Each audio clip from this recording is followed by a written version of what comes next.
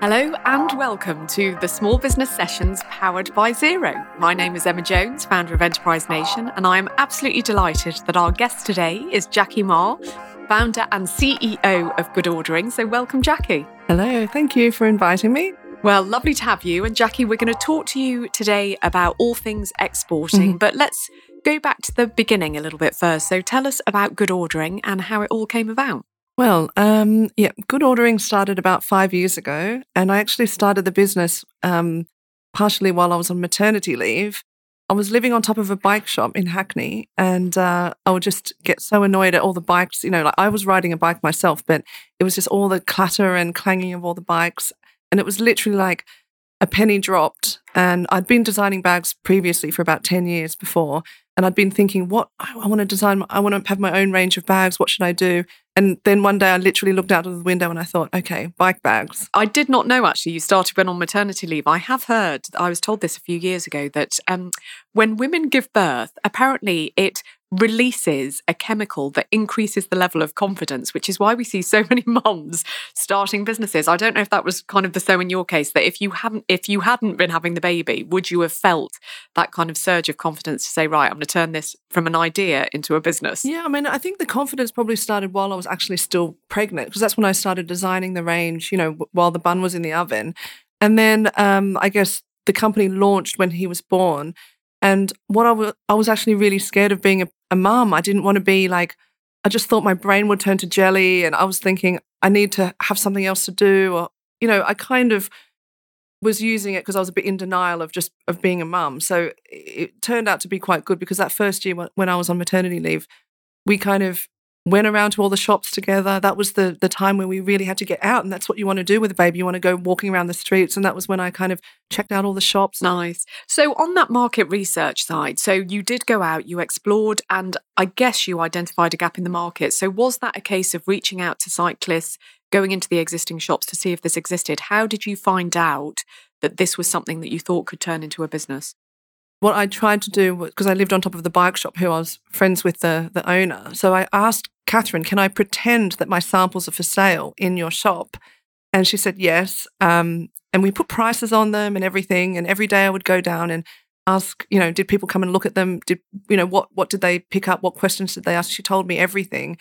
And so that was a bit of the market research, and that helped to inform, what kind of, which styles were stronger. And that was, that was a big part of the market research. Amazing. That's just so lucky to have just literally that bike shop right below. But 5 years on, you've got your own shop, which we're going to come on and talk about a little bit later, because it's a fantastic kind of development, I think, for your brand. But a little bit on the exporting. You're a made in Britain product. Before we talk about kind of the export markets you're in, has that been an important element of your exporting, that you can actually put that made in Britain tag on the products? Well, actually, we have a range of stuff that's made in Britain, but the majority of it is actually made outside of the UK. This was something that we did struggle with like what is, the DNA of the brand, and how much do people really care about? And one of the things that was really important for my customers that I found out was that people wanted to have, nicely designed products that were affordable. So that was kind of one of the strategies behind like coming up with like where the bags were going to get manufactured.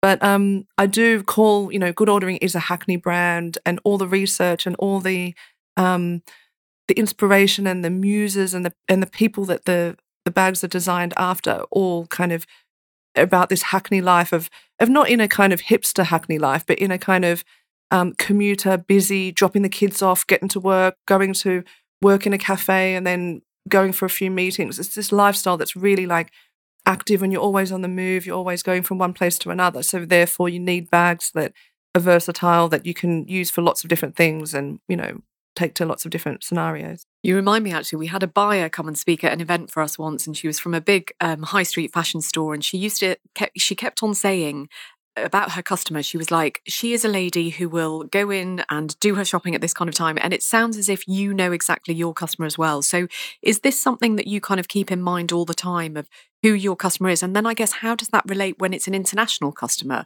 So it's very much around the Hackney spirit and kind of style.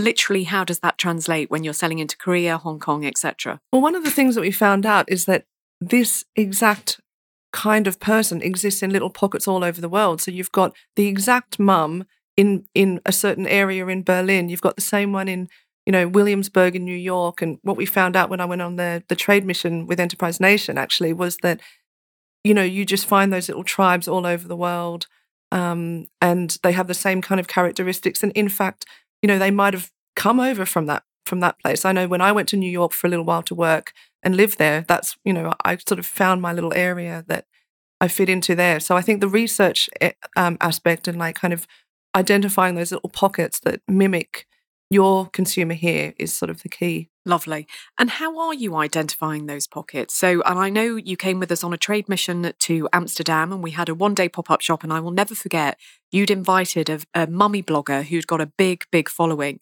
And I remember her turning up at the shop with like 4 beautiful little children, and then we took pictures of them all with kind of all of their good ordering bags on. Is it all through social media where you're finding these pockets and then connecting with them online? Yeah, social media plays a huge part. The little drop-down arrow on Instagram is, really, really valuable. So you find someone that you really like and you go, what are the other similar ones, similar accounts to that person? So that's really, really valuable. Identifying them through the other people that they follow and just sort of following the trail from the social media point of view, but also I guess in real life also introductions, getting out there, going to those markets and, just talking to people also is a good way to find out who those people are. And we'll come back to kind of the importance of visiting the territories, but still just sticking with the online element. Do you sell good ordering bags on the big online marketplaces, or is it only via your own website? And what's been the thinking behind that? Yep. So I do sell on some of the platforms, so the marketplaces like Not on the High Street, and I was on Etsy as well. They were really good for getting the brand out there. So I really kind of treat those as a marketing, a marketing expense or a marketing thing, because ultimately a lot of people might go to my website anyway and buy them from there. I also was on Amazon, and that's a good way to reach the global market. So I might not really focus on Amazon in the UK because obviously I've got my own web store, but I might focus on Amazon FR or, Spain, Germany, those kind of ones where they can also do the fulfillment.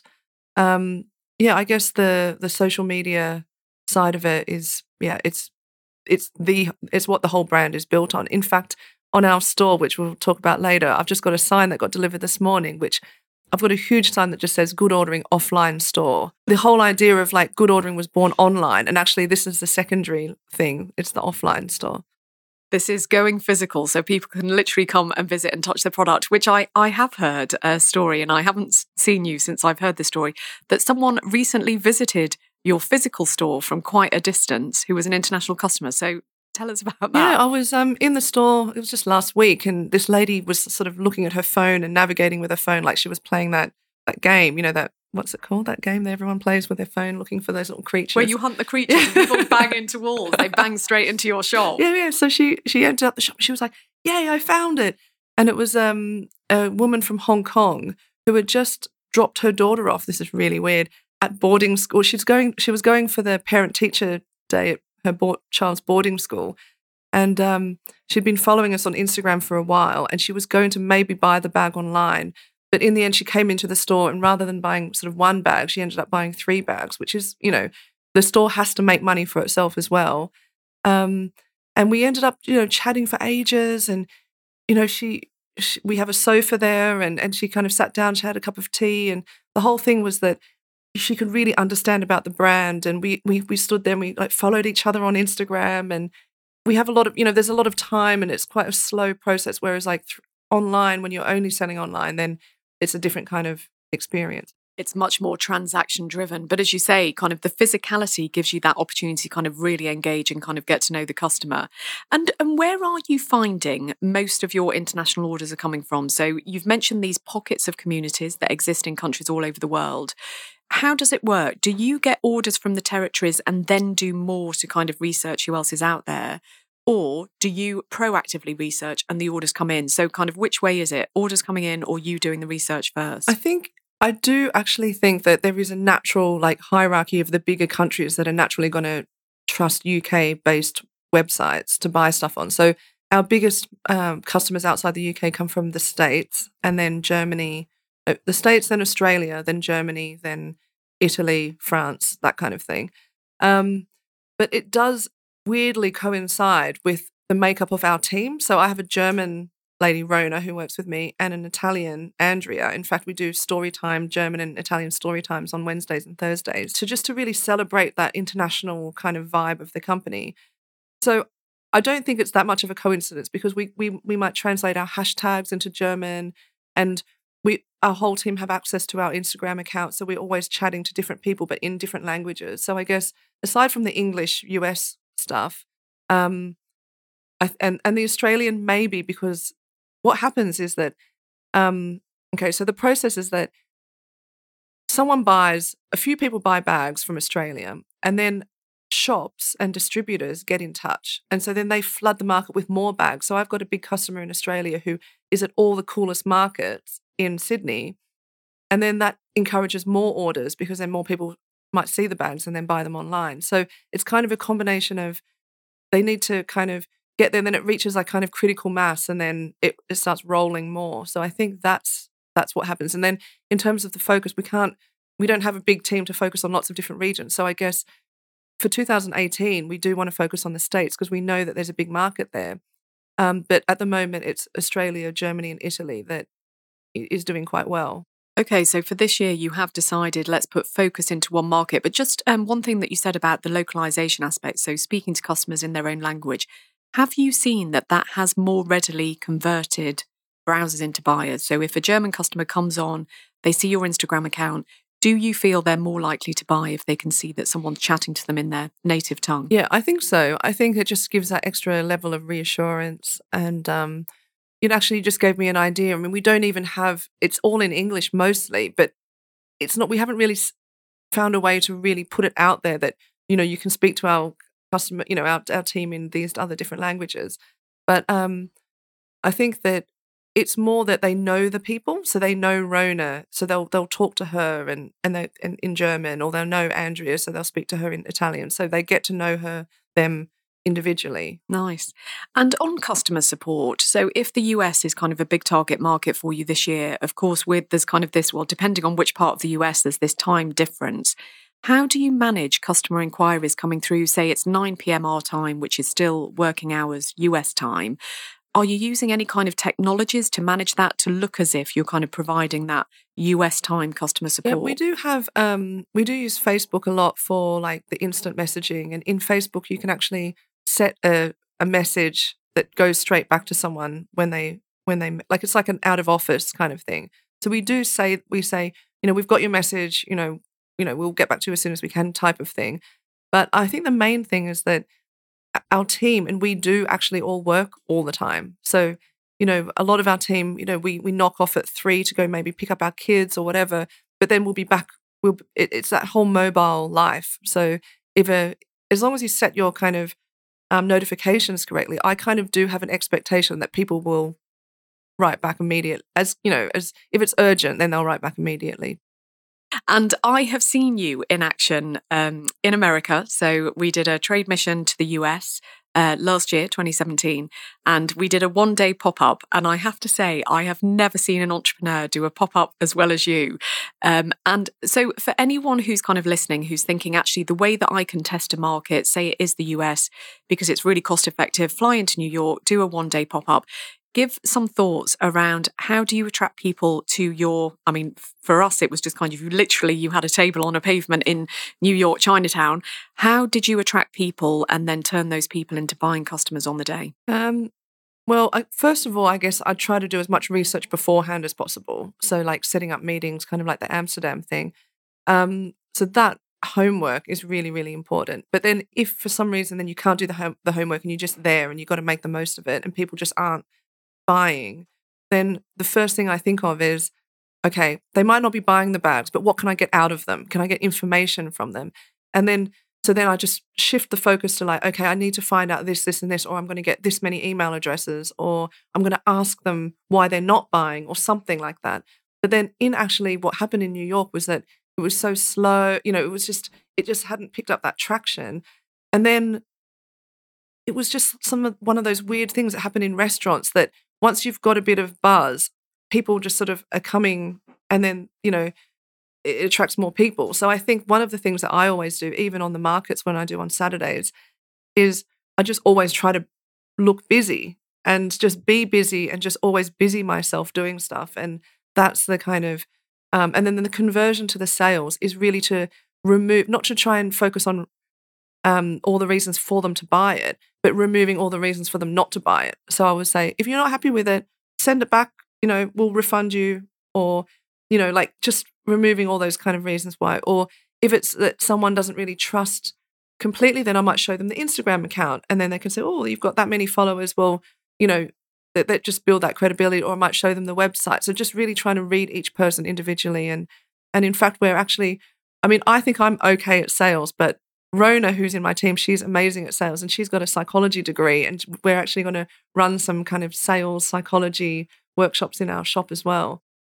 Is that another thing that you just look to do, is how can I attract these people closer to me? And then, as you say, kind of if they're not buying the bags, at least let me get data, email, etc. Yeah, I just think definitely it's all about creating a experience. So it's creating the experience of someone going, I'm doing something. It's an activity. So it's like just engaging all the senses. Like we do that at the market as well, do the badge making and, just offering something more than just trying to sell it. Like at the end of the day, we're part of, if you're selling something, you're part of the community. You're taking up space on the street. You've got to give something back. And that's something that I kind of feel, otherwise, what's the point? We might not be selling bags to someone now, but we might be selling them to them, like next week or next month or something. Lovely. Like that. So once you've caught that customer, once you've kind of attracted them to you, hopefully try and keep them a customer for life. So in 2018, it's a big year for you. You have got the shop that's open full time now, which is incredible. International sales are still coming in. What, I guess, are kind of your growth expectations? What are you most excited about? What do you kind of feel the year's going to hold? Well, I think this year I need to focus on the US, and I need to get on more planes. I need to go there. I need to go to like places like Portland and like all these places that are huge cycling cities, San Francisco.